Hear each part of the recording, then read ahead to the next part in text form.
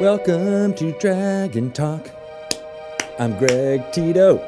I'm Shelly Mazanoble. And Why did I just sing that? Because you're really good at singing. Oh my god. Why are you upset now? Yeah. Why? I think I'm just excited about talking to our next guy. Our guest is amazing. Kind of. Do you want to No. say who it is? Nope. All right. You're the one who's been practicing I saying will. his name. It's Joe Manganiello from Nice. many, many things, but you might know him from True Blood. I do He's an actor in Magic Mike. know him from there too. But my favorite thing that he's done recently, Yes. the Pee Wee Herman's Christmas special Oh, that was really good on the too. Netflix. Yeah. So good. We didn't even talk about that with him. we didn't. Yeah, but we got to bring it up next time. We've already recorded the interview. I don't know why I'm like doing it to the camera, You're but I'm turning it out. That's all of the Hollywood acting. because you can't see that a we were just camera talking without about. just staring right at it, I can really you? can't. Yeah, it's You would one be of- terrible on reality TV. yes, Act like for, the camera's not there. for many reasons, because I'm not a terrible person. But How? Joe Manganiello is Dare. not a terrible person unless he's playing in his D&D campaign, which you'll find out all about in this interview. He can role play a terrible person. Yes, But he's not a terrible person. as far as we know. Right. And I'm a pretty good judge of character. That's true. Right? You are. Yeah, you Yeah. too. Ryan, you too. No, So not Ryan. that's all coming after the break, the segment that All we're right. going to talk about, which is, I believe, Jeremy Crawford doing some stage advice on the timing of reactions. Very important things, like when do reactions fire? When do actions fire? When you're ready to action fire? Interesting. So we go into depth about that. Also about kind of the philosophy of initiative tracking in 5th edition and all that. So it's a meaty one. It's a big, meaty Good. 35-minute segment, so we'll get to that also. I was going to make a joke. But before we get to Didn't. that joke, I'm not doing it. we will talk to you about some things that we got coming down the pipe. Okay. What do we got? Do you have anything coming down the pipe? I do, but I can't say it yet. She's doing lots of playtesting. Oh my That's all God, I want to it's say. so fun. And it's kind of amazing. You'll find out about that at some point in Mm-hmm. the future. You're going to love it. Shelley's like, I want to talk about it right now. Very excited, very excited. Oh my God. But Tales from the Yawning Portal is coming out Yes. very soon. Yes. It's April 4th is the wide release. It'll be in game stores, I believe, March 24th before that. And it's all a bunch of adventures put together that have not been published yet for 5th edition. Some classics like Tomb of Horrors, White Plume Mountain, Hidden Awesome. Shrine of Tomoe-chan. Yes. Big heavy hitters. Classics. Classics. Awesome. Yeah, so that'll be really fun, and it's all put together under the guise of stories told at the Yawning Portal Tavern in Waterdeep. I love it. Yeah, exciting. Yeah. And what else do we have going on? Of course, Storm King's Thunder Yep. is an adventure that's still out there. I'm hearing more and more people are just like, oh, I'm just starting that now. So that is something that I want to make sure you guys are aware of. All of our stories, they're timeless. Yep. You can really just You get can into play them 'em whenever. anytime. And they're long, so we realize that people don't necessarily It's are true. able to get all the way They're through probably 'em. just finishing the previous one. Yeah, Curse Or of Strahd, too. Curse of Strahd. And it's hard because we work so far ahead. It's hard to remember what's happening right now. It's true. Yeah. It's part of being a time-traveling podcast Yeah. hosts that we are. And I'm not good at the time travel. I mean, even time zones I don't are do time hard, travel. right? Well, I did miss my flight in Salt Lake City because I didn't realize I was an hour ahead. Oh my gosh. Yeah, I really can't do time zones either. No, time zones are hard. They really are. And it's the worst when some countries do daylight savings time at different times now. So Yeah. you're like all messed up. Yeah. Yeah. Yeah. And No good. Fitbits don't change when you're so Well, that's silly. Why don't they do that? they don't know. Well, and I kept looking at my Fitbit like I have so much time. This is so weird. Anyway, different story, different day. Right, you should have just Still really mad about cast that. some spells to time warp. I should have. Yeah, or do the dance. I burst out crying, and managed to get a hotel room that night. Create food and water. I did. Tears. I got vouchers. Yeah, so it did work. Good for you. Yeah. That's awesome. Well, all right. Well, we are excited for all these great D&D things too. We're going to throw it to the segments as quickly as we can Yes. so we can get Let's to do it. our meaty interview. Let's listen and hear from Jeremy Crawford. Okay. All right.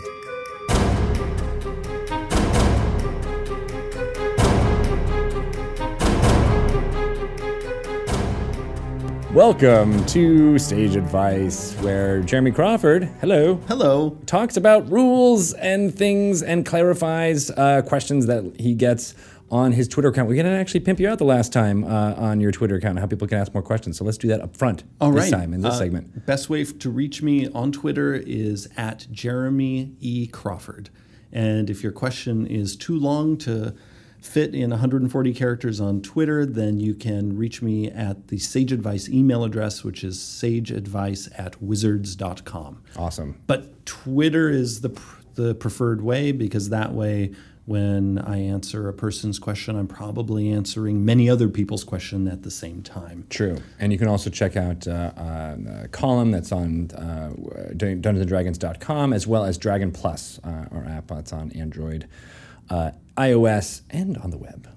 For right now, the Sage Advice column is on hold because we've been going wild with Unearthed Arcana. Right. And that's part of the reason why we have this segment on the podcast, to be able to talk through some of those things and get it in a little bit of a different format. And so a lot of the emails and stuff that you've been getting are in regards to reactions, how people are able to, or characters are able to take actions that are not necessarily on their turn and or holding actions. Is that something we should cover on this as well? I can talk about that. Yeah. Probably the biggest question that comes up about reactions is their timing. When does the reaction take place? Because unlike your regular action, a reaction can take place on somebody else's turn. Although something people often don't realize is a reaction could even take place on your own turn. I didn't know that. Yeah, see, this is why we do this segment. Yeah. Because what's key for every reaction is its trigger. Every reaction has some trigger that basically tells you, here's when I can happen. And then the reaction basically, if we think of D&D as a play that you're watching, the reaction suddenly jumps from backstage, interrupts the action, something happens, and then the reaction gets off stage. And that trigger moment, that's what's key, to find out when is this reaction going to take place. Now, a typical character, especially at first level, can often have very few reaction options. The one reaction option that everybody in D&D has is the opportunity attack. The opportunity attack has a built-in trigger, which is an enemy of yours leaves your reach, and then you get to try to whack them. So its trigger is enemy tries to leave your reach. Fascinating thing is, to go back to that thing I was saying about you could even do this on your own turn. Yeah. If a person somehow is leaving your reach on your turn, you could use your reaction to whack them. Now, does that mean movement that is not originated by you? I mean, so leaving reach, if I move away, that's not leaving reach. So if you... the person, in the case of the opportunity attack, we'll wander down the opportunity attack trail. Let's do it.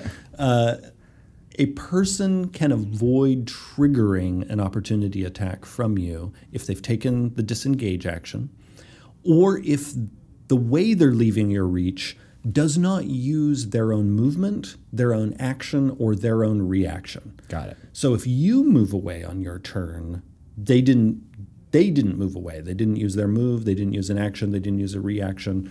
So you don't get to make an opportunity attack on them. Similarly, if, let's say, you're a wizard and you cast Thunderwave on them and hurl them back out of your own reach, you don't get to make an opportunity attack against them. Teleportation also is a specific exception in the rule.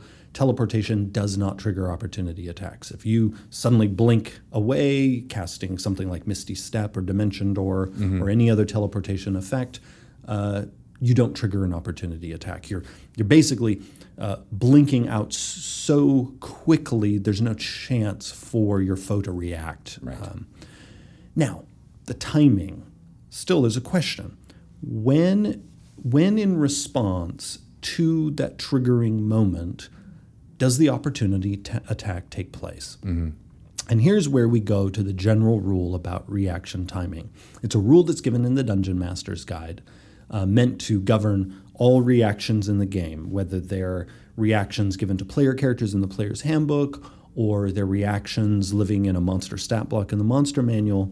Wherever reaction is, unless it's timing, the timing in its text is specified otherwise, a reaction takes place immediately after its trigger finishes.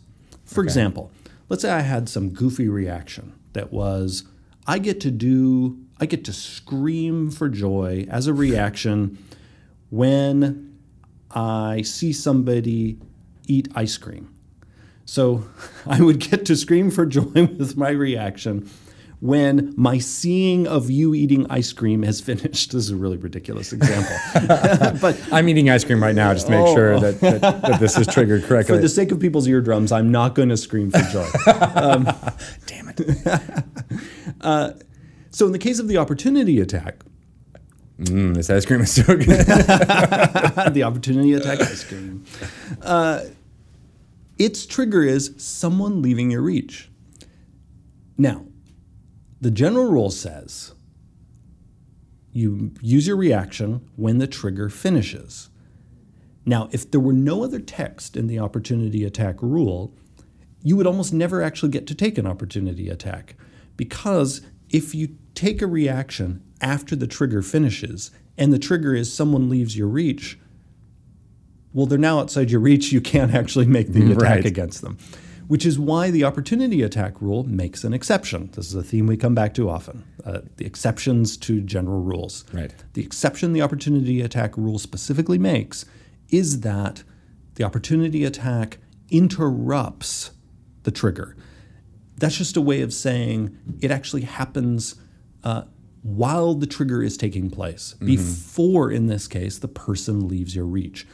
The rule must be written in this way so that you can actually hit them before they're no longer an eligible target for you. Right. And there are other reactions in the game like that where they are in a way like a super reaction, where they have a trigger and they basically like jump on the trigger's toes. It's like, not only am I going to respond to you, I'm actually going to interrupt you.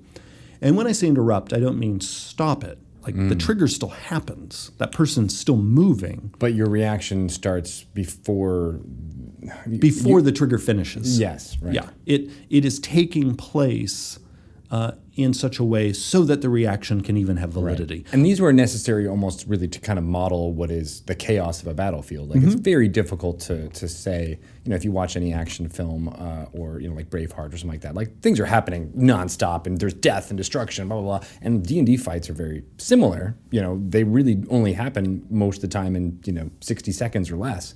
But we have to kind of take the extrapolated view and kind of model out how each one of them happens so that there are opportunities for reactions and things like that. Yeah. And so you can have cinematic moments. Like another iconic reaction in the game is the shield spell, where it lets the spellcaster, in response to being hit, or in response to magic missile coming at you, you can suddenly hurl up it's sort of a force field in front of you and block the hit. The only way the shield can do its job is if it makes an exception to the reaction rule and actually take place sort of before the trigger is fully resolved. Because again, general rule is a reaction takes place after its trigger is finished. Well, shield's trigger is you're being hit. Right. But the whole point of shield is you being able to basically turn a hit into a miss. And so the spell's text specifies that indeed this can happen. It can cause the triggering attack to miss you, or it can cause the magic missiles to fail. Because shield is one of the ways in the game, one of the few ways that you can block magic missile, which normally will strike someone unerringly. So shield, like the opportunity attack, makes an exception to the general rule that it gets to interrupt the action and really change the course of events. That thing that looked like it might clobber the wizard suddenly missed the wizard, and there are other classes that can also cast shield, not just the wizard. But then many reactions in the game don't have that specific timing information, the way the opportunity attack does or the way shield does. Right. The sentinel feat lacks this specific type of information. The ready action also lacks this specific type of information. Yeah. Which means if a reaction lacks that specificity that basically says, hey, you can interrupt this other thing, it means that reaction politely waits for its trigger to finish, and then it happens. And then it fires. Yeah. Right. And which means, especially with the ready action, because in addition to the opportunity attack, the ready action is the other way that any character can give themselves a reaction, is you basically trade with the ready action your action on your turn for a reaction at some other point in the round. Because the ready action doesn't really involve you doing anything mechanically. It's really in the narrative, you're getting ready to do something else. Right. And then what you do is you decide, all right, I'm going to do this thing later in the round after witnessing a particular trigger. And it has to be a trigger that you can actually perceive, something in the game world. It can't basically be sort of like a mechanical abstraction. Right. It has to be perceivable to your character. When Bob rolls a 20. No, Yeah, we can't no, do that. that's a great example of the kind of trigger that doesn't work because your Yeah. character is not seeing Bob roll a 20. Exactly. But your character might see the goblin come around the corner, or might see Bob get set on fire. I mean, you could do Bob's character scoring a critical hit on a. Well, I guess critical hit would be in that case would be. I, as a DM, would allow that simply because in the narrative, in the game world, a critical hit is actually a thing. It's a mighty blow. Right. Which is visible to everybody. Yes. Yeah. Yeah. But so part of using the ready action is this mini game of wording your trigger, because you know when you use it, okay, whatever my trigger is, my reaction is only going to fire immediately after that trigger finishes. You know, the ready action doesn't get interrupted the way the opportunity attack does or the way the shield spell does. The ready action is polite, waits for its trigger to finish. But clever players realize that if they get very specific with their trigger wording, they can emulate an interruption.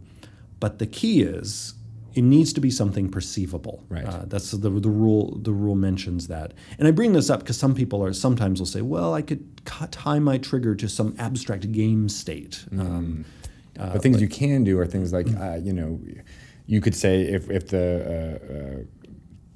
if you see a goblin enter the door, you could have a thing, but that doesn't necessarily interrupt the goblin's movement going through. So you would, I don't know, as a DM, you'd probably say that is, not interrupted. But if you say something like, I see the door move an inch and I start swinging my sword at whatever comes through, that's a way that you can word a ready action that a DM might say, okay, you're able to get an attack off. Right.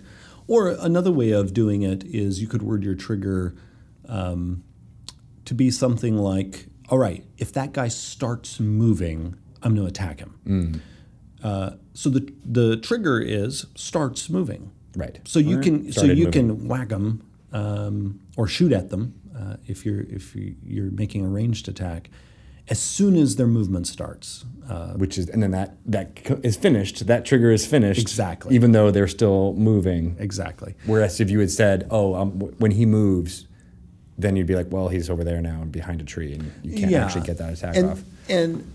And I don't want to suggest that triggers need to be, kind of painfully specific. Right. It's not like the wish spell.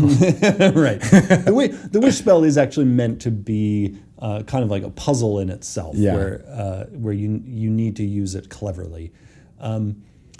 The ready action, the rule, it's written assuming that players and DMs are working together to create a fun narrative, and that a DM will interpret the trigger in a way that reflects the player's intent. This is not meant to be a place where DMs screw over players by like you didn't word it just right. Right. But at the same time, it's good for players to think about what it is that's going to cause their character to jump back into action.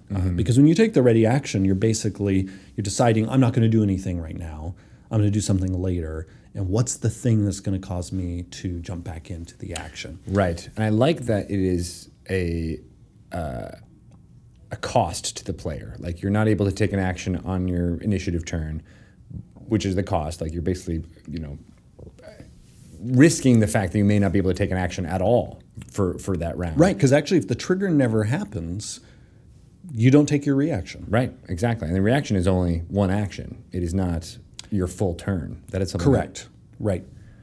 So right. There's some cost, but you get the benefit of a situational success. Yeah. So right, I don't think many DMs want to take that away because it's a cool part of Dungeons and Dragons. I mean, you're playing, going through. I mean, basically, many dungeon crawling or things that are about a party who's trying to bust through a specific space in an area. It's all about reactions and how you get the door open and take out the party of goblins behind them or something like that. Yeah. So you don't want to take that away, but at the same time, I always like that idea of it being a trade-off. And that trade-off is very intentional. We definitely want the player to have to plan ahead and for there to be a risk of the reaction not happening. And part of the reason for that is, as cinematic and as dynamic as we want combat to be, D&D is still fundamentally a turn-based game. And the game would get really bogged down if people could really kind of in an unlimited way be interrupting other people's turns. You could have the whole game, grind to a halt. Combat that might normally take 10 minutes is suddenly taking 60 minutes. We still want things to be fast, while giving people tactical options and the ability to do surprising things. That desire to keep things moving is also partly why you can only take one reaction per round, because once you've taken a reaction, you can't take another one until the start of your next turn. It's something we want to keep controlled. That also is a control for how many opportunity attacks you can make, since it uses your reaction. Once you've used it, no more opportunity attacks this round, or any other reaction for that matter. Now, earlier you mentioned holding your action. Right. Can you just, or just do nothing on your turn at all and maybe take your turn later? Now, first off, to be clear, even if you take the ready action, you can still move on your turn, because the ready action isn't gobbling up your whole turn, it's just gobbling up your action. Right. So you can still move and then you're ready to do something later. Now, holding your turn, because often when people say, can I hold my action? Really what they mean is, can I hold my turn? Yeah. Can I just act later? Right, you're round? Up in initiative order, but you want something else to occur before you make a decision as to what you're going to do. So that option doesn't actually exist in 5th edition, and we very intentionally don't have it as an option. We find that the ability to just without limit move your turn around in initiative order ends up causing, and this was something we found in playtests for 5th edition, because we tried having that type of rule, and plus we had that type of rule in the previous 2 editions, and so we have a lot of play experience with it. What we find happens, particularly in a very tactically minded group, you can end up with a situation where everything is being metagamed and everything slows to a halt as people are trying to figure out when is the optimal time for their turn to take place. And combat can turn into this sort of like game of chicken, where it's like, all right, are you going to take your turn yet? No, I'm still waiting. Okay, are you taking your turn yet? No, I'm still waiting. And we want the action to keep going. And again, it's a turn-based game. Many times I was playing 3rd edition or 4th edition games, and I'd be holding my action for the 3rd consecutive round, and yes, I've had those exact same things. We're like, why is this the optimal thing for me to do? Right. But just by removing the ability to do that, it speeds up play. You guys found? Yes, absolutely. And in those previous editions, there was a lot of infrastructure in place for that kind of play. Right. So that kind of highly tactical, sometimes meta style play was not inappropriate, because again, you had editions where there was infrastructure in place to support it. In 5th, with its more open-ended approach, the game doesn't encourage that type of play as much, and playtesters made it very clear to us that speed of play was a high priority, and so that was a very high priority for us in our design. And we found that simply taking away the ability to hold your entire turn, it helps speed it up. It not only helps speed up play, but it also in a way reduces the cognitive load for people at the table. Because it means when you get to your turn, you're just thinking about Your turn, and not also playing the metagame of, well, but would it be better if my turn took place at some other point? There's another area related to this. Why? And now we're really wandering off from reactions, but it is related. No, it's all in that same. And I'll actually come back to reactions in a minute. There's another reason we did away with it, and that is you spend the beginning of every D&D combat rolling initiative, and with one of the players or the DM recording those initiatives. What we found was bizarre about the ability to just willy-nilly change your turn is in many ways it makes initiative irrelevant. It's like, why are we even rolling if we can all just decide when we're going to act? And in fact, some games we played that way, where it was like, yeah, we don't know when things are going to happen. So like, why don't you just go first? You go first, and our DM was like, fine, we'll do it that way. And that is actually a great way of doing it. Yeah.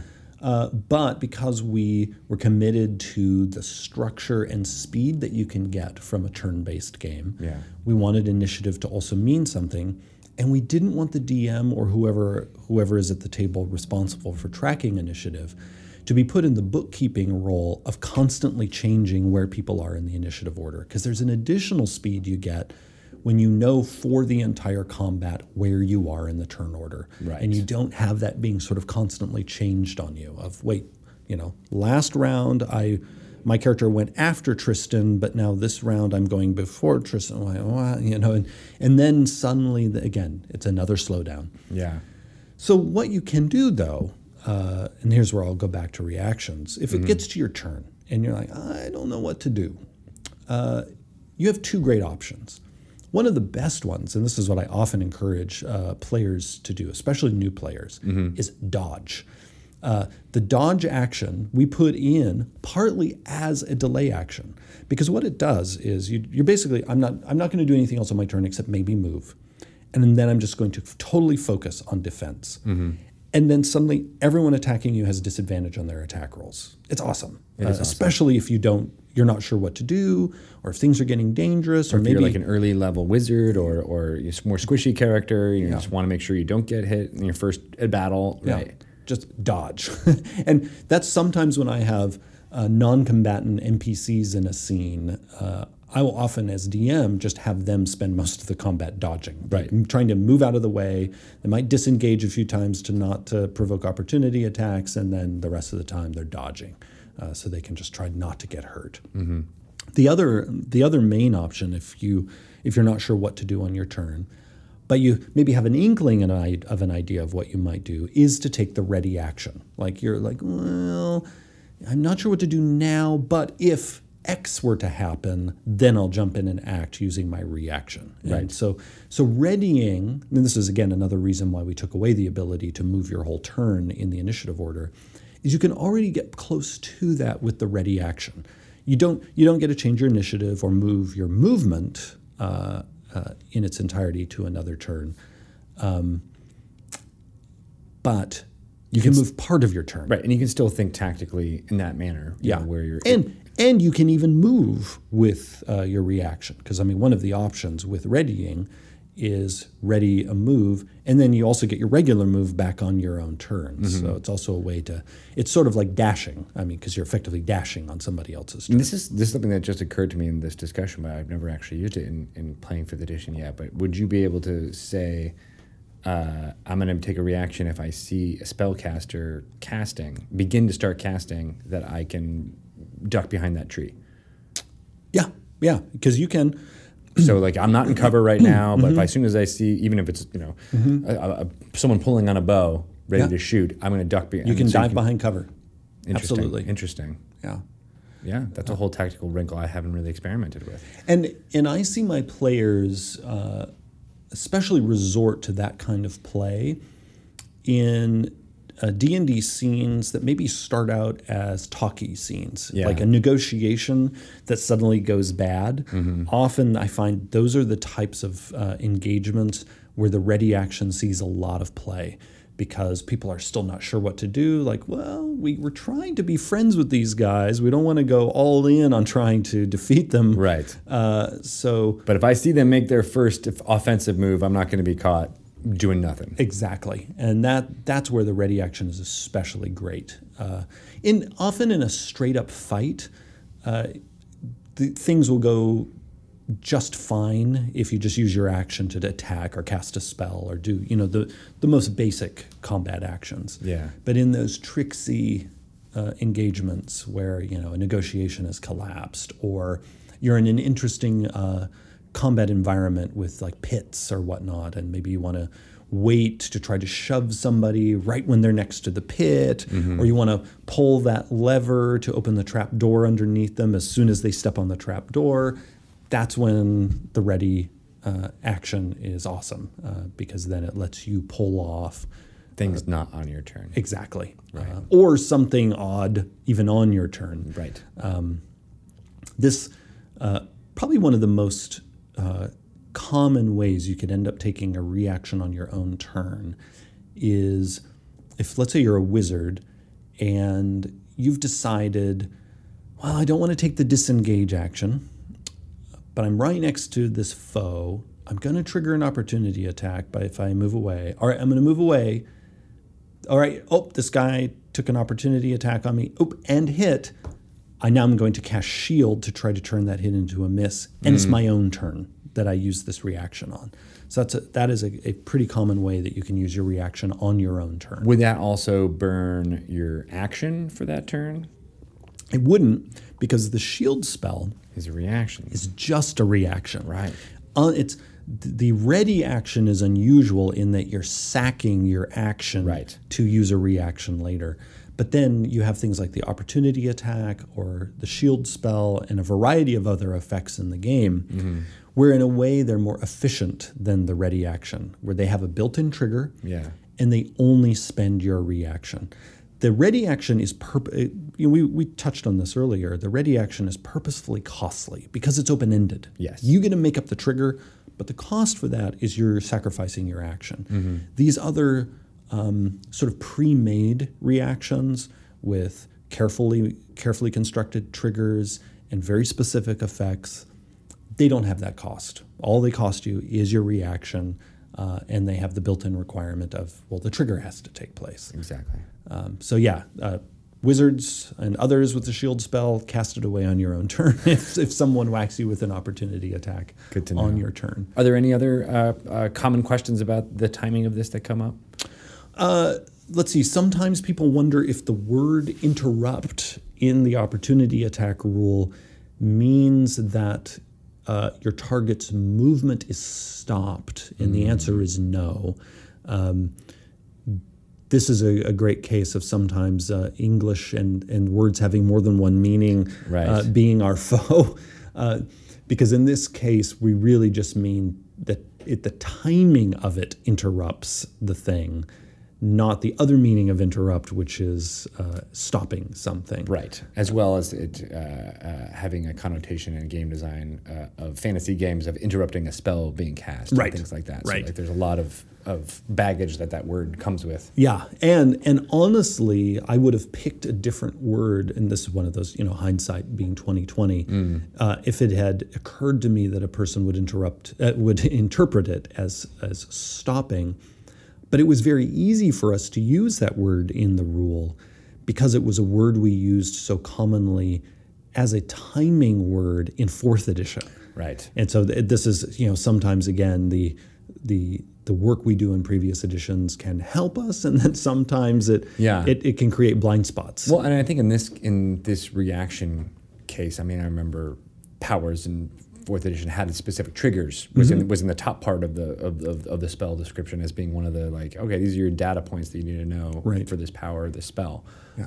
And it seems like you're using some of that language as well as like a trigger for a reaction, even though it's not quite overt in some of the spell descriptions in 5th edition. It's still that concept of there's a one thing that will make this thing fire, and if that condition is satisfied, then boom, it goes. Yeah, and absolutely, that is an element in this edition that was carried forward from 4th. So even though it's formatted differently on the page and often worded in different ways, very much inspired by the work we did on the previous edition. Again, just kind of spun differently. I love how, even just talking through the rules with you, you could still see the progression of how things have come from 1974 even to today. It's amazing. Yeah. I mean, and this edition, as probably as long as we talk about the rules in this podcast, we'll often come back to the fact that it is this medley of elements from every previous edition. It's often one of my favorite things while working on it is to go through, and it's like a walk down memory lane. Yeah. Of like, oh yeah, this part's from first edition and this part's from second. I remember you, buddy. Yeah, exactly. I mean, well, since I've been playing this game since I was, I think, 6 years old, 6 or 7, with first edition. So that was what, 1942? I'm not quite that old. Oh, no. I'm a child of the 70s. Awesome. Well, thank you, Jeremy. We talked about at the beginning of the segment about how they can get in touch with you, but why don't you just throw your Twitter handle one more time out there? Again, that's at Jeremy E. Crawford. Awesome. Well, get in touch with Jeremy if you have questions. And of course, if you have any more topics for Sage Advice, let me know. I'm at Greg Tito. And of course, you can tell Jeremy as well, and he'll just tap me on the shoulder and tell me, we got more. Yeah. More to talk about. All right. Thank you so much. Sure. Always a pleasure.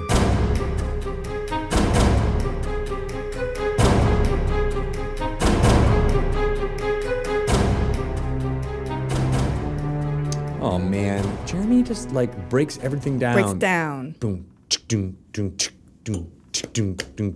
Yeah, and now you know. It was really cool. There were some things in there about timing and slowing down of combat that I really appreciated. Yep. That him and Mike did. He knows his stuff. He really does. Yes. Yeah, I love it. Very too. sagey. You know who else knows his stuff? Joe Manganiello. You just like saying his name now. I do. Right. Were you nervous To talk to him? to say his name in front of him? No, I wasn't, because I literally did practice all the time, which you'll hear right at the beginning of this interview as we go Super. into it. No. Well, thank you so much for joining us on Dragon Talk. We are joined by Joe Manganiello. Hello. Did I pronounce that right? You did. He's- I was he's so been nervous when you practicing. started talking. I I, know, was like, wait, he didn't ask me how to pronounce my name, but you did it. I He's I been- researched. I was practicing. Man, word has spread. Thank you. Yeah. I'm glad. I'm That glad to hear actually that. isn't even how I would have said it. Great. So well, I'm glad. That's why we Yeah. let Tito do that. Yeah. I try. Well, and then Good job, Tito. being Italian as well, and you kind of. I'm Italian. That's it. Yeah. Yeah, I it's got the Italian nothing. podcast. But people try to do the Manganiello, but it's not. It would be Mangia. Right. But it's not Ga as manga. It's not the soft G; it's the hard G. The hard G. It's a G. Yeah. Yeah. You're It's a OG, G, y'all. Nice. Well, thank you so much for coming to the Wizards of the Coast offices to talk about Dungeons and Dragons. Thank you. This was a childhood dream come true. Yeah, you were saying you wanted to Yeah. go to see the offices at TSR in Madison. Yeah, as a kid, I think when I looked at my skill set as a kid, or when I started, when you're a little kid and you think, oh, what do I want to be when I grow up? I wanted to go work at TSR, That's amazing. which I found out was like a decrepit, rotting, falling apart building, which I didn't know. But in my brain, I thought TSR was like what this is. Yeah, Okay, so it could be like a monolith to fantasy. But I guess actually a decrepit old dungeon actually is pretty It kinda on works. brand Yeah. for D&D. They probably did that on purpose. Yeah, as a kid, maybe that's cool to think about. But as an adult, you're like, I don't wanna work I don't want here. to walk in there, let alone work there. Yeah. Nice. But you're So- not disappointed by what you've seen at Wizards. No, it's I always insane. feel bad that people, they want to come here and they want to see it and they probably have an idea of what it looks like, They should come here Okay. and get a tour. It is worth the price of admission. which is pretty which- steep, Yes. by the way. Have you Yeah, paid yet? which was all 5 years of True Blood money But totally worth it. just to sign in, but totally worth it. Yeah, it's amazing. My brain's kind of processing all the information and all the things I saw, and we got to game yesterday because it was snowy. Right. The blizzard. We were supposed to come in yesterday, but because of the blizzard, we couldn't. So Nathan Stewart and Chris Perkins came over to our hotel, and we tested Oh, all day. Nice. So that was And? actually kind of awesome. how did it go? I survived so far, but we only did a modified version. We really, anyway. He was but, probably taking it easy. Day He one. was really taking it easy. He did not go meat grinder on us. Nathan was probably like, dude, this is going to show up in your review. Do not kill him. Make sure they have Don't a good kill time. him. Right. That is pretty cool, being able to check out the new campaign from the guy who writes it. Like, that's amazing. Yeah. And there was actually a moment that if we would have done something different, basically like we saved one of our party members, but like if we didn't save him from this thing that I won't give away, he would have been stuck and would have actually appeared in the actual module. So he's kind of pissed and kind of half pissed that we didn't just leave him there, because he would have wound up in, there would have had to be an explanation of why this. That's like the person was there. D&D version of like being an extra in the background or something like that. Well, it's like immortality though. Like Yeah. you wind up like you made it, like you're in the module. So it was kind of a trade-off, but we like him. So and he's a Goliath Eldritch Knight, so we kind of need him to go in the rooms first. So we needed to get him out of there. Nice. So you came up here with your gaming group, kind of, right? Yeah, my brother, who is also my producing partner, we grew up gaming together.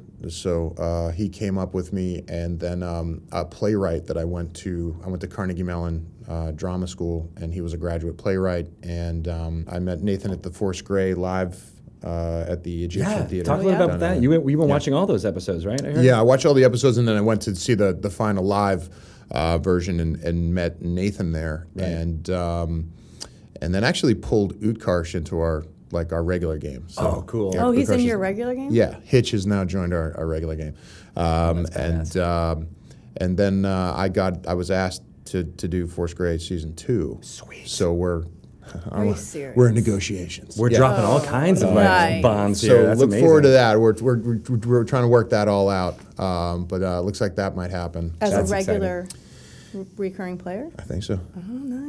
Schedule permitting, but yeah, I think so. Cool. Well, let's. You mentioned that you played with your brother when you were a kid. Yeah. How did that happen? Did he bring it to you? Did you bring it to him? When did that start? Now I'm the older brother by Okay. 4.5 years, so I was always into. I remember probably as a little kid, I had those little tiny records that had made the little sound to turn the page. I remember those. There was like beep, and you And turn you the hear page. this Yeah. chime, turn the page, yeah. And I had The Hobbit.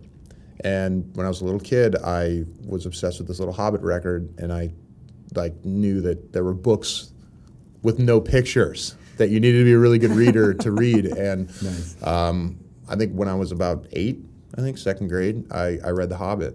And from there, it was like everything and anything dragon fantasy, and that led me to the Red Box. Nice. Frank Manser's Red Box. Yeah, the Red Box Basic set, and from there, AD&D, and then there was a group of kids in my neighborhood that played Dragonlance AD&D. So I was actually like a Minotaur and Dragonlance AD&D, and then I had all the Endless Quest books and the Crimson Crystal books, and Those were awesome. just everything I could get that in the world of fantasy, I was just completely obsessed with. And fast forward like many years, I wind up on a show for 5 years that was kind of like a very big Comic-Con favorite. Yeah.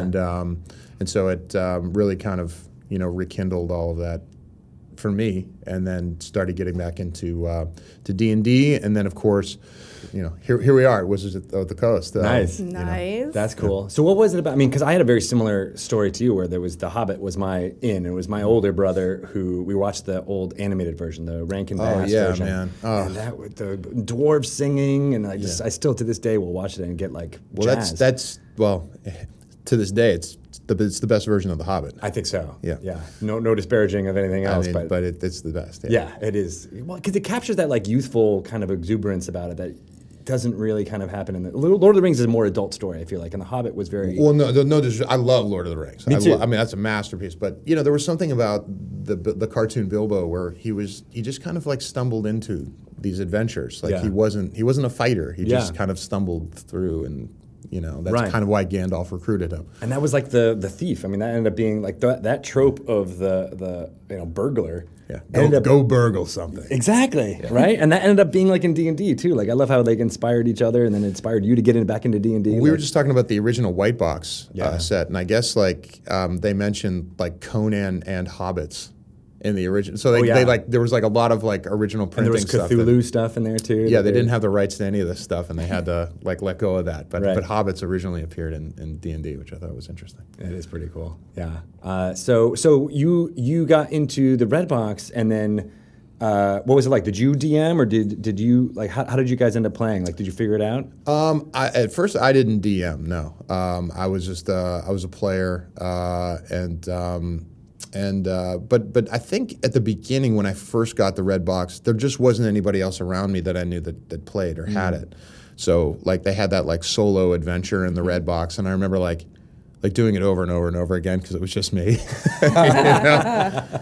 And then I found like the Endless Quest book, so that was cool because I could kind of play that by myself. And then I found the Dragonlance novels and read all of those, like all of them that I could find, which at the time was probably like maybe 9 books, and now there's like 190 or something crazy. But There are quite a few, but Yeah. those first ones are like the pinnacle. classics. Yeah. Yeah. The first 6 are like the canon. Right. Yeah, the twins ones were my favorite. Yeah, definitely. Have you ever met Margaret or Tracy? No, but Nathan was saying like, let's go out to Utah and hang out with Tracy. I'm like, all right, cool. Yeah. Okay.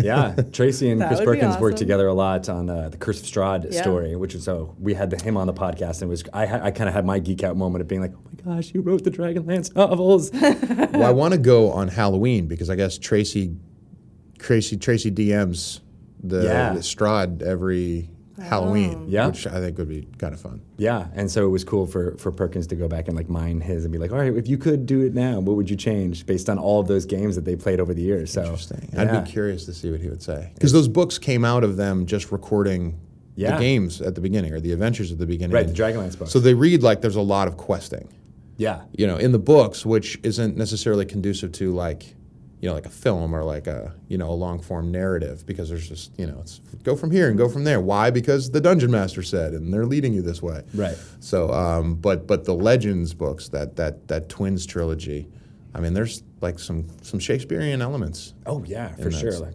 Time travel. I mean, Yeah. And then just the contrast of the two brothers and how Right. Yes, I just love it. Yeah, it's great. I love those books. Yeah, I love them. That's awesome. Cool. Well, so you mentioned you went to Carnegie Mellon, and Yeah. I don't know if you know this, but me and Shelley both went to theater school. I was just gonna say. You did? We're theater people. Where did you? I went to the University Where of can I Connecticut. see you on stage? Yeah. Right now. This is Right what we now. like you. Our dream was All to of work our at D&D. training Right, has yeah. led to this. Yeah. I went to Ithaca College. Oh yeah, of course. Yeah. Nice, very Yeah. nice. Oh yeah. All right. So- So next time you do a table read, think about us. That's true, We right? could do one right here. We could probably bring one up here. Yeah. Nice. We'll That'd do the be great. reading. So did you, you said you kind of went away from D&D as you were studying theater and stuff, but did you ever think about the storytelling kind of narrative elements that you did playing when you were doing theater? Well, acting sort of. at I mean, I guess when you're, when you go to school for acting, it's probably similar to being a player, where you're a character in somebody else's story.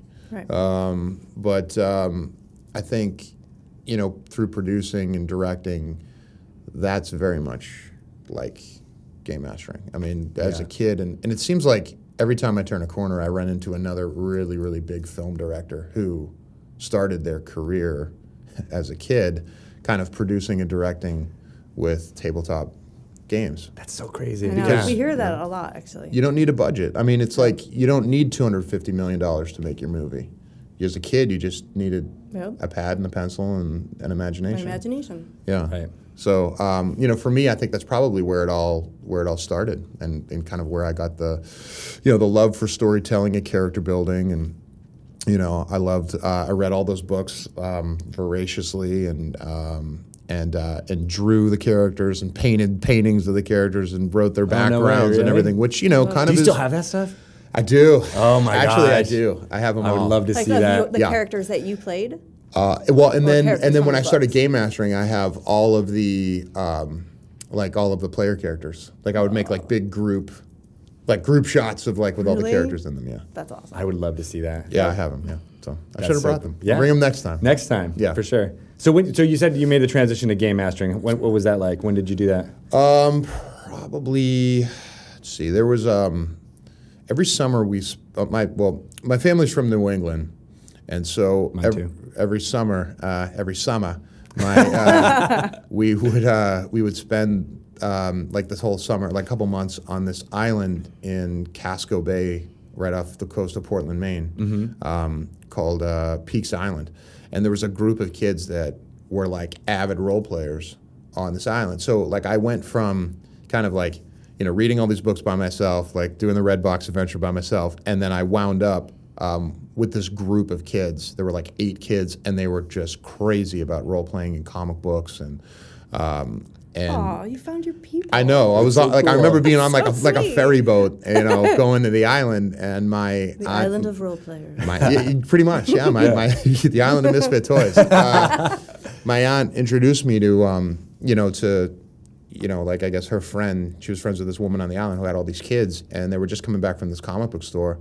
And I remember it vividly because I was like, "Oh, what'd you buy at the store?" And they were like, "Oh, Teenage Mutant Ninja Turtles," and they had all these original Ninja Turtle comics, like the first Eastman Laird, like that first run. That's cool. And back when they had like one color, they didn't have 4 different colors on their bandanas, that kind of thing. Exactly. Well, interesting side note. I became friends with Kevin Simbita, who actually licensed the Ninja Turtles and turned them into the original Ninja Turtle role-playing game. Right. And there's a kind of an iconic painting that was the cover of the original Ninja Turtle role-playing game, and it was like the 4 turtles, and then like Shredder and Splinter and whatever. And I wound up buying that painting. No from way. him. He sold the painting to me. That's Oh my crazy. God. So I have the actual original watercolor, which legend has it is the first time the Ninja Turtles were ever painted or depicted in color. Oh, And they because it all- was a black and white comic, It was wasn't all it? black and white, and it was 1985. Kevin Eastman made this painting, and all the turtles had red headbands. That's Interesting. awesome. And it's hanging in my office. That's cool. Yeah. That's good inspiration. Yeah. Yeah. So that's kind of what got me into it, and then I just I really dove into the rules and just started I started game mastering from then. I started just building out worlds and Nice. So you did adventures. homebrews and stuff, and kind of, did you take inspiration from did Tolkien? or? my whole own thing. Oh, that's so cool. Yeah, just tons and tons and tons. You of, still have all of that stuff? Unfortunately, no. I think all those notebooks are gone because I had all these yeah. like NPC tables and characters, and I mean, Yeah. it just went on and on and on, and I don't know. I think all that stuff probably got thrown away. But I have the original books. Like I was telling them, I have the original Deities and Demigods. Oh, that one's That was nice. pulled because it had the 2 chapters that they didn't clear the rights to. Yeah. So I have like a lot of the original Nice. stuff, laying around. Are those headphones okay? I feel like you're pulling on them. I'm good. I'm good. I think I'm all right. Okay. I think that might work. That's a Okay, little better. cool. All right, cool. Okay. It's hard to have the high fashion and headphones at the same time. Yeah, I It don't want never to crush my hat. works. I hear that. I hear Just, that. yeah. That's the struggling. downfall. I mean, because I wore a hat for a long time, and it was always like, I don't want to take it off in any situation. No, Yeah. not with that. Yeah, it would be weird. It would like bend this up, and Yeah. it'd be strange. I hear you. Yeah. So you mentioned True Blood, and I remember hearing some rumors from the cast that you guys played some D&D together. Is that true? I didn't, but I think that's Deborah Ann Wall, Okay. right? Like I think yeah. Deborah made people play with her, or got people to play with So her. you didn't get to play with her then? Well, Deborah and I were never really on the same show. Oh. So True Blood, every episode had like there were like 80 speaking roles. Right. It was big. And I was on like the werewolf show or the me and Sookie show. Yeah. And then there was a vampire show. And then there was like this shapeshifter show. And then there was this other human show. So like every kind of, there were like 4 or 5 different shows within Yeah. the show. And so I was on that show for 5 years. Deborah was on for 7. We never worked together. That's Oh, wow. crazy. I mean, I saw her table reads, and I know her really well, Yeah. obviously. But yeah, we never worked together. In I didn't fact, realize I think that- that might have been the only character I didn't work with, like a main. Yeah, character. because I watched the show for a long time too, and I remember pretty much worked you with started off everybody. being separate, and then you got integrated into more and more of the stories. But Yeah. it feels like, I guess you're right. The two of you never really did connect. In But I any hear way. she's a big time player, so Yeah. maybe she She is. could be on Force Grey. We'd love it. some point. We would absolutely love it. Yeah. I've been trying to get her on the podcast too.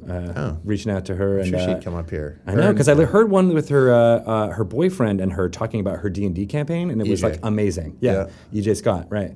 Yeah. He, it was funny because it was like almost like a opposite thing where he was like, "Tell me about your dorky D&D campaign," and I'm not going to play, but I want to hear about He it. doesn't play? No. How funny. He doesn't play? No, he said he tried it once. He's like, yeah, it's not really my thing. I think this is what I gleaned all from their podcast. I was like, God, I wanted to talk. I want to know about it. Like, tell us. Yeah. Yeah. All right. Well, next the time I run word. into her, Spread I'll the tell her. word. Let her know. I'll get her up here. Sweet, that'd be awesome. Yeah. Yeah, because and the show itself felt like it drew a lot from, the same tropes, the same kind of things that D&D does. Sure. Yeah.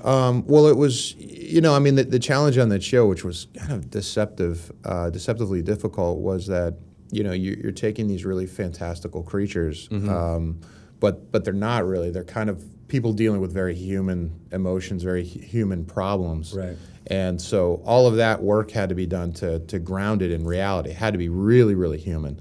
And then on top of that, you're this supernatural creature also. But that was almost like, the icing, but you had to build the cake first. So it was deceptively tricky because, you had to play all these really human, emotional, crazy moments. There was someone being, murdered on every episode, and Yeah. someone's, There's a lot of murder. There's a lot of murder. murder and love triangles and all of these heavily, heavily dramatic moments that need to be filled, in a real, dramatic actor way. But then on top of it, like, oh yeah, right, I'm also this weird creature, this abomination. It always reminded me of, this is why I brought it up, is because it reminded me of a D&D campaign, because there's those weird, crazy things happening in D&D stories all the time where that's the kind of trope of calling people murder hobos, that they go around, home, they don't have a home, they just go around killing monsters and reaping the benefits while having, but I feel like a good dungeon master really needs to do what you're talking about, which is find the real human moments, and that's where the humor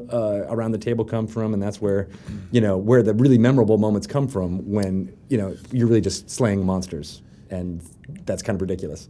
Yeah, and kind of conversely, the trickiest moments are those moments when you have to slay monsters because it's usually really, really cold. You're usually outside, and you're rolling around in the dirt for 6 hours, and it's 20 degrees out in Malibu in December, and you come home and you've just got dirt in places that you didn't even know you had.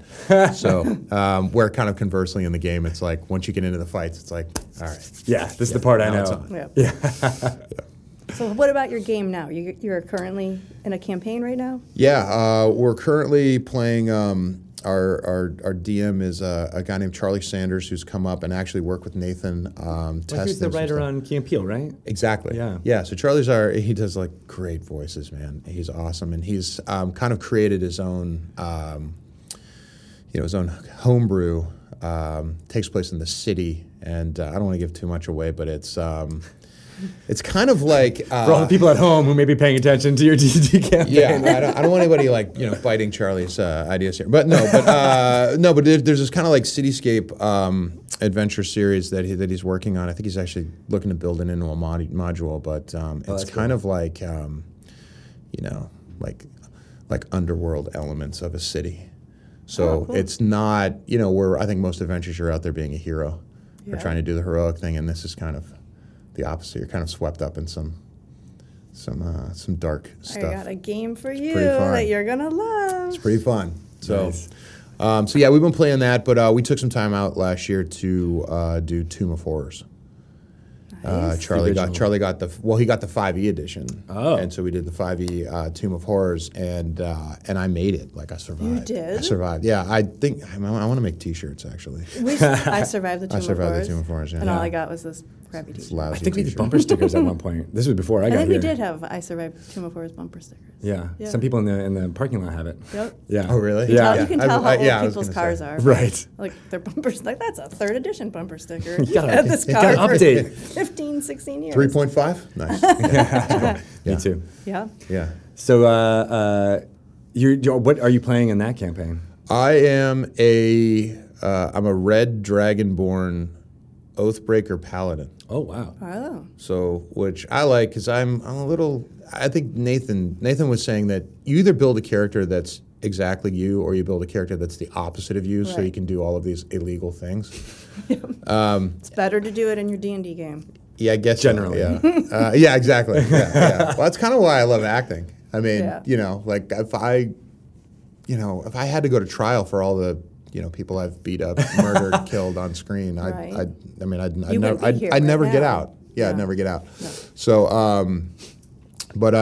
so I'm kind of like, which I like that character. I mean, it's a lot of fighting, but some magic, and then you get into those smites, and then you get into once you get on higher levels, he turns into like a necromancer. Yeah. So you have these like zombie minions around you at all But times. they're good zombies because they're paladin zombies. Well, no, I'm an evil guy. I worship Tiamat. Oh, I didn't know that. So the You missed that part. Oathbreaker's and the Dungeon Master guy. Yeah, so he's like, I have like, darkness and hellish rebuke, which I love, and and then when you get up on the higher levels, you get the animate dead, so you can literally murder somebody and raise them and make them do your And then bidding. make Is it a full-on evil campaign that you're running? That he's running?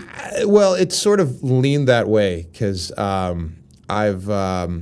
played him lawful good for the first 3 levels. Oh, really? And then when it was time to make your oath, then I played him psychotic from then on. Like What I happened? breathed fire into a room full of sleeping goblins and lit them all on And fire. you're like, I like the way this feels. I've never something- felt so alive. Something inside me just came alive. Yeah. And but I knew I was going to play him that way. But the challenge was playing him lawful good for like 3 levels and letting I think just recently this gnome slapped me in the face. Oh. And I just about lost my mind. So that's I would too. and I burnt his whole. He had like this. He had The this character like, did, He had this like bar that he owned, and I just burnt the bar to the ground. And all these people started, fighting me in the bar. Somebody broke a bottle, and I hellish rebuked him in the face and lit him on fire. And it just turned into this whole craziness where I think the rest of the group was kind of maybe like 50% like, all right, dude, come on, let's leave them alone. Stop But the destruction. I was drinking here, Like, man. but I can't, I didn't yeah. even finish my beer. I keep torching the bars. Come on. Those can be really fun, though. Like, I did a couple of one-offs of a city campaign that was a similar Yeah. thing. I was like, guys, just make the most despicable characters you can come up with, and we'll work them out. Yeah. Obviously, I don't think we can do like a Work 'em long out. campaign about this, but like, let's try. And it was a lot of theater people, so they were like Yeah. willing to kind of improv and go with it. And went to some pretty dark places pretty quick. And Yeah. and it ends up being like. Now it was one of the first or second times I dungeon mastered, so it was a pretty formative experience for me. But Yeah. I fondly Yeah, remember about your it. friends. Yeah, I was like, whoa, I didn't Well, they know. they went dark fast. They went dark, yeah. No, that's me the whole time. Yeah? I just tell people I don't like loose ends. We're gonna let the boatman who gave us a ride here go, and I guarantee you, he's gonna come back with like an army, and they're gonna loot us when we come out of this dungeon. So I'm gonna kill him right now. Like I don't even ask them anymore. I don't even tell them. It's like So- the boatman's like, all right, I'll see you later, and I'm like, No, I'm you already won't. rolling the dice. Like, all right, Shot to the heart. And the DM Yeah. says, "Do you want to ask this guy? Do you want anything before he goes?" You're just like, "No."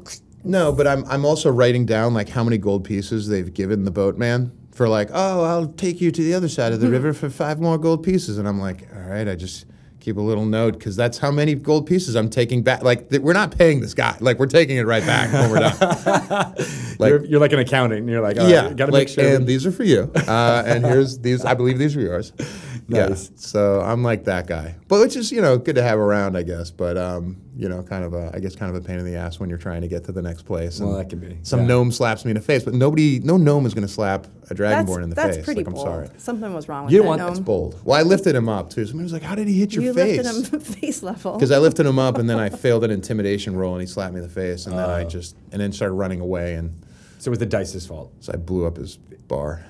Well, Let's that'll blame learn the him. intimidation roll as the problem here. Like, yeah, if you had gotten that intimidation, you probably wouldn't have burned his Exactly. bar down. If he would have done what I told him not to do, yeah. Gnome's gotta learn. Gotta learn. None of this would have happened. Oh, that's But funny. hey, man, it's my alignment. I'm just playing my alignment. Right.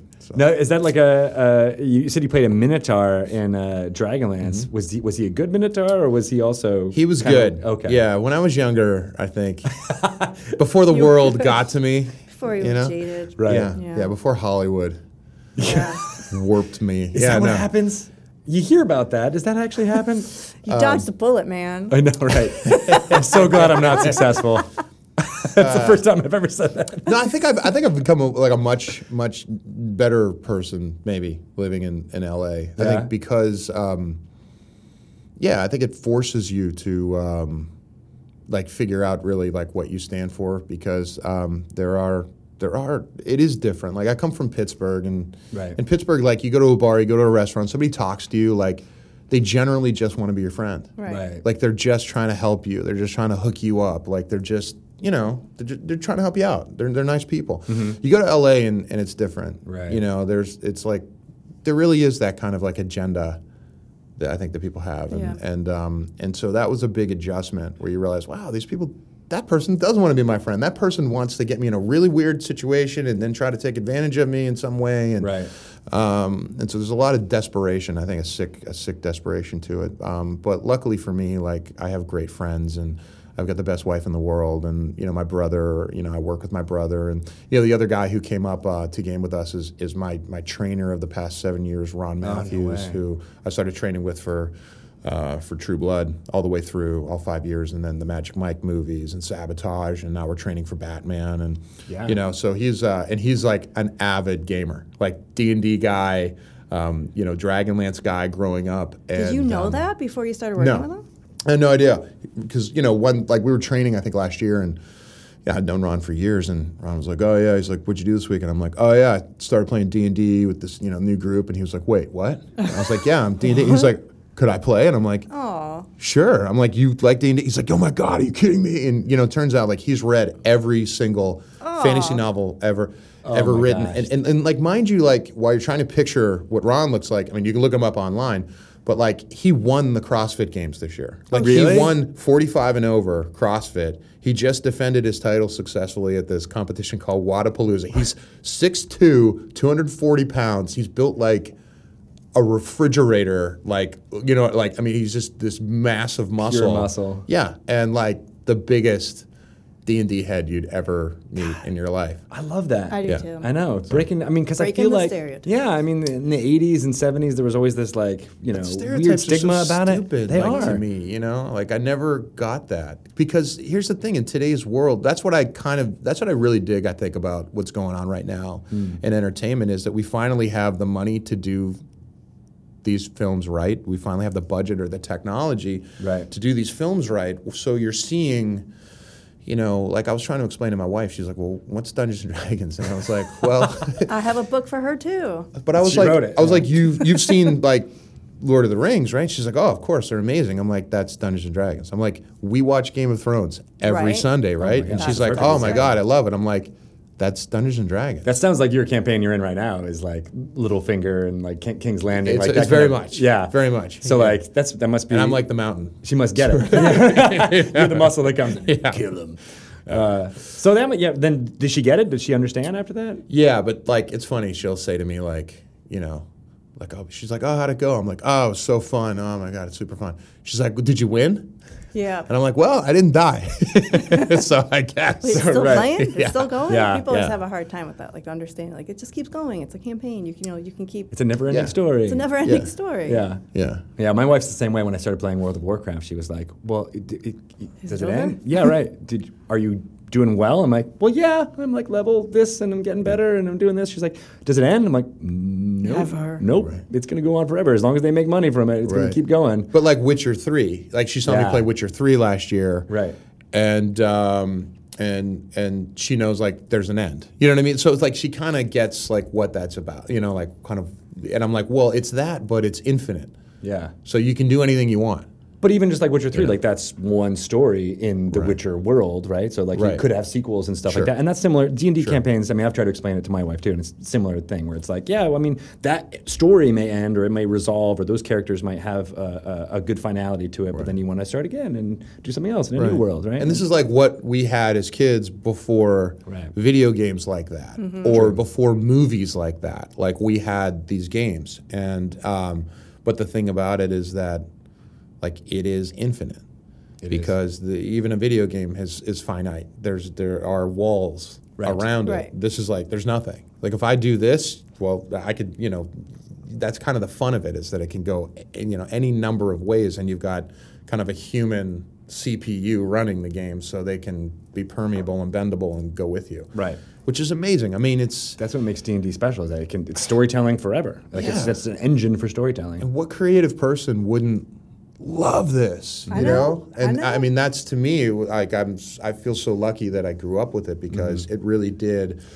set the table for you know, a lot of the acting that I've done and some of the characters a lot of the characters that I played. I mean, it really teaches you as a kid how to build a character, which is kind of when you get to drama school, they're teaching you the same thing. Well, you need to write your backstory. Yeah. Oh, well, I know. yeah. Right, I got it, right? And here's my painting, and here's my mini, and I can do all of that. Totally. Yeah. Have you guys? I mean, this is totally kind of a tangent, but not really. The This Is Us. Have you been watching Oh, that show? I love This that is because it's set in Pittsburgh, right? I know, I haven't, and people keep talking. That's like the hot show that people keep That's talking really about good. right now. But And I just watched an episode. We're binging it right now, my wife and I. But we just watched one where the guy has like his painting for his character. Like he gets a script and he like makes a painting and he like describes what it was about. But it was, I mean, they don't mention D&D in it at all. But that's where my mind went to first. Was like, oh yeah, this is basically like the character breakdown and how he goes through it. And it's a lot of theater schools teach that kind of stuff. But I mean, we have all those skills from loving to put together a character sheet, and there's numbers associated with it, but you can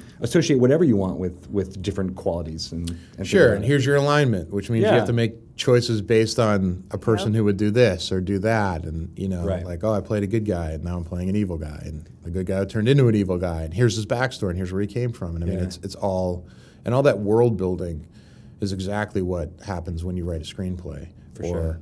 you know, you're producing a show, or you know, for a showrunner, for crying out loud, you know, the Walking Dead showrunner. Yeah. You grew up playing. I mean, of course. I mean, it just teaches you how to build a world out and build characters and, you know, long-term, you know, storytelling and character development, arcs. seeding something early on that you're going to reference back to later, like that kind of stuff. Exactly. Yeah. So I didn't even think about it. You're going to be playing Deathstroke in the new Batman, which is a bad guy.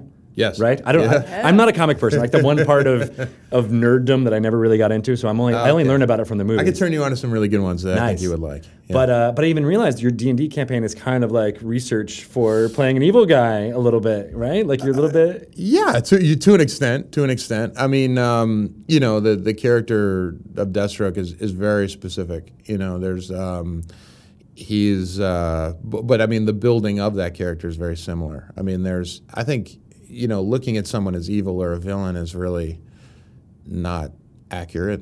Because they think There's they more think to they're the him heroes. than that. Well, Right, of course. well, They they've been think that they're the they've been good guys. affected in a certain way, Yeah. and I mean, you could look at a character like Batman, for example. Batman had this, you know, this tragedy, this personal tragedy. He lost these loved ones, and swore this would never happen to anyone else again. Right. And became this vigilante with very questionable tactics at times.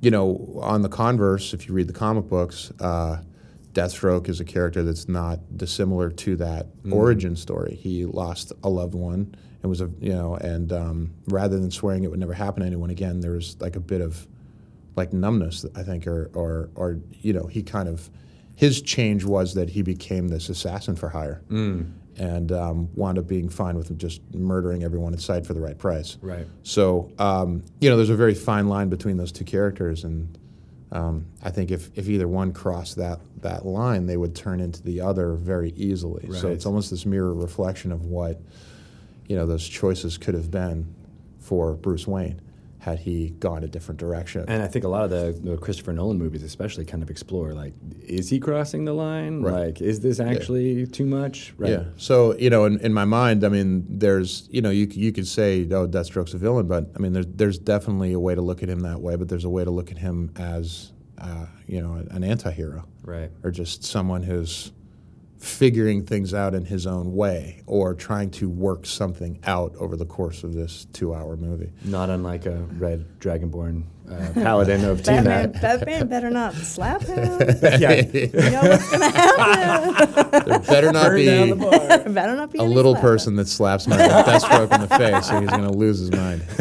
So, how much freedom do you have if you're playing a comic book character that has a backstory that's been told throughout? Like, how much freedom do you have to put your own spin on these characters? That's a good question. I think it's you. probably, you know, Level up, Shelley. I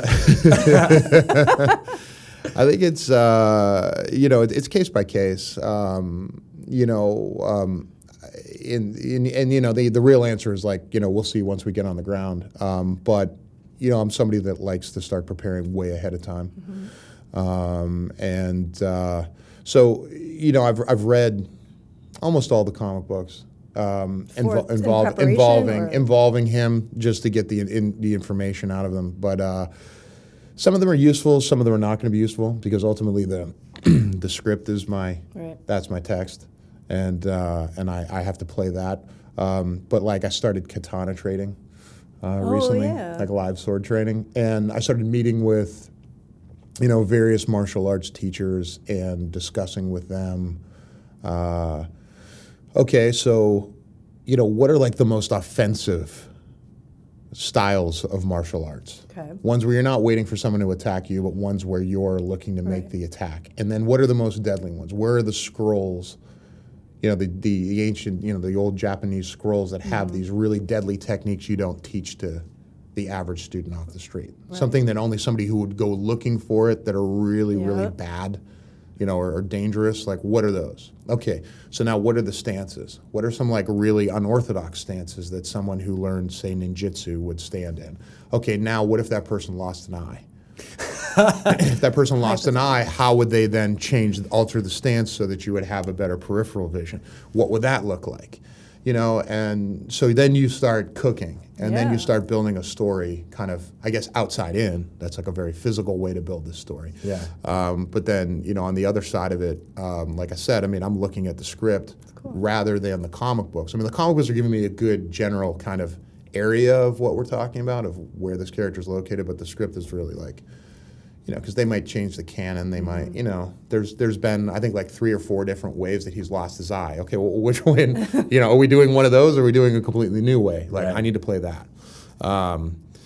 So that's interesting. Yeah. That's cool. So what's been like actually training with live steel? Has it been like nerve-wracking or? No, it's great. I love it. Yeah, I love it. I love that stuff. I would be so nervous that I'd be like slicing myself or something. I guess obviously they're not. They're good. Sharp. They're good instructors. No, they're sharp. They're live, sharp swords. No, really? They have these reeds and sometimes even bamboo in the center of these reeds that they soak for a couple of days, and when they dry out, they kind of have the consistency of it simulates the consistency of a neck, or a limb, and they set them up, and you practice with the live swords of your cutting techniques, slashing on them. Yeah, oh my slashing, God. And then you have to switch your footing and go from the other side, and then you have to kind of get it out of your mind. This idea that strength is what's going to cut this thing, that it's really like a focusing of the energy and like a quick, like a flick, and once you do that, then you start really cooking, and then you learn the other strokes. There's upstrokes and downstrokes, and then there's even like a cut when you just come straight out of the sheath or the saya. You cut. Nice. Right as you're coming out. And I feel like you're gaining, and not to, bringing us all back to D&D, but I do. Immediately my mind goes to like, oh, how could I use this in the game? Like right, like a monk type character or something that is. Well, look, man, we haven't done a D&D, a real D&D movie. So, and I know that's, it's a big dream of mine that I would be able to apply those skills in a D&D movie. Yeah, I would love a really cool one. Yeah. Well, thank you so much for taking the time to talk to us. I feel like we could talk forever, but I didn't even look at the clock. But I assume we're way over time. Okay.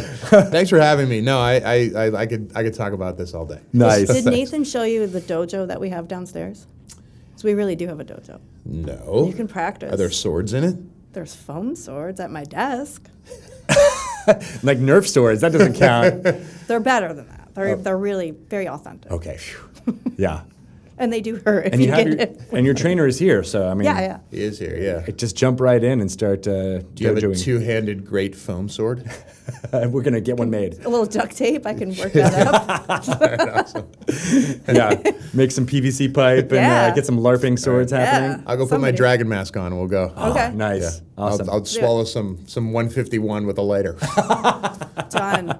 We can make the D&D movie right now. We got all the things we need. Kick those daycare kids out. Move it. Yeah. We got sword training.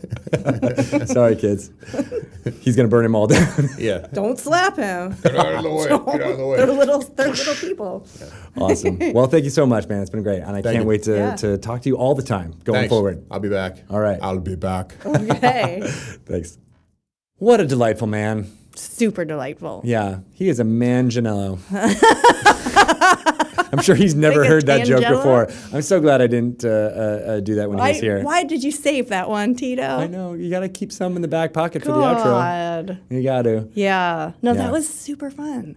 I don't know. If you saw him walking down the street, you would not think he was, if you aren't up on current trends, Right. you might not think he was a D&D player. Right. He super loves D&D. Yeah. Forever. Yeah. And he's been talking about it for such a long time. Yeah. He Yeah. threw out so many, I didn't even He's the real deal. question his nerddom. It was just like, oh yeah, of course. It's all right there. Yep. Top of minds. Top of mind. Yeah. Love So it. another good ambassador for the brand. And just like his playing, like I just love that too. Like he's using it for. He kind of hedged away from saying he was using it for research for Deathstroke, but I was like, no, he's kind of totally. He's like embodying the bad guy. As There's much as he things in can. there that we'll just see. Yeah. But actually, wasn't that interesting though? Like the research that goes into like, how do I stand? How would I stand like this? What if I'm not that good of a person? How do I stand? What if I lost an eye? Yeah. What if I lost this eye? Right. And Come then on. it took. That's so cool. This is how much I don't know about comics, but I was like, what does this eye thing have to do with it? Oh, does Deathstroke only have one eye? He lost an eye. I didn't even know that. I'm so not a comics dork. I need to be more. But I get it all from watching the movies of him, so Yeah. I'm excited to see. You don't need to be more. His take. Just, Oh, thanks. You're okay. I don't need to be more dorky? You don't. Oh, thanks, Shelly. That's coming from Aaron. I think. Yeah. No, you're just the right amount. I also didn't get to tell him that my wife calls me a Russian nesting doll of him. He's like, you guys kind of look Okay, similar. she did say It's that. almost like you could fit inside. That was awesome. Yeah. I did hear her say that. Yeah, well, next time he's on, I'll embarrass myself by mentioning that. Maybe just, like casually Yeah. bring that up. By the way, could I fit inside you? My wife's pretty sure I could fit right inside Oh, you. man. Inside of you, inside of you, inside. Next, we're going to be talking about pegging, and then we'll be real Stop. trouble. Real trouble. Sorry, listeners. Yes. Can we go on record as just saying sorry? We didn't know. Yeah. We did not know. We didn't understand. Somebody Ryan, in this room knew and didn't stop us. Ryan knew. And he's and about he's laughing. to fall out of his chair he's laughing. right Ha ha ha ha ha. Somebody's just a lot hipper than we are. So I just want to say sorry to everyone out there who We didn't. We're innocent little we were flowers. so legitimately talking about pants. So awful. All right. Well, I'm glad we got that apology Me at too. the end of Me this too. I actually feel podcast. better. Now I feel a little bit like it's off our chest. Yeah, me too. Okay. All right. Well, thank you guys. You can complain to us about our misuse of terms on Twitter. I'm at Greg Tito. I'm at Shelly Moo. And you can find out everything about Dungeons & Dragons at dungeonsanddragons.com and also on the Twitters at wizards_DND. Not the and, like the awesome ampersand we have in the room right now, but No. ND. The letter. Go check it out. Also on Facebook and everywhere you get awesome podcasts. Yeah. And there'll be more Dragon Talk, hopefully, next week. Thank you, ladies and gentlemen. Thank you. Bye-bye.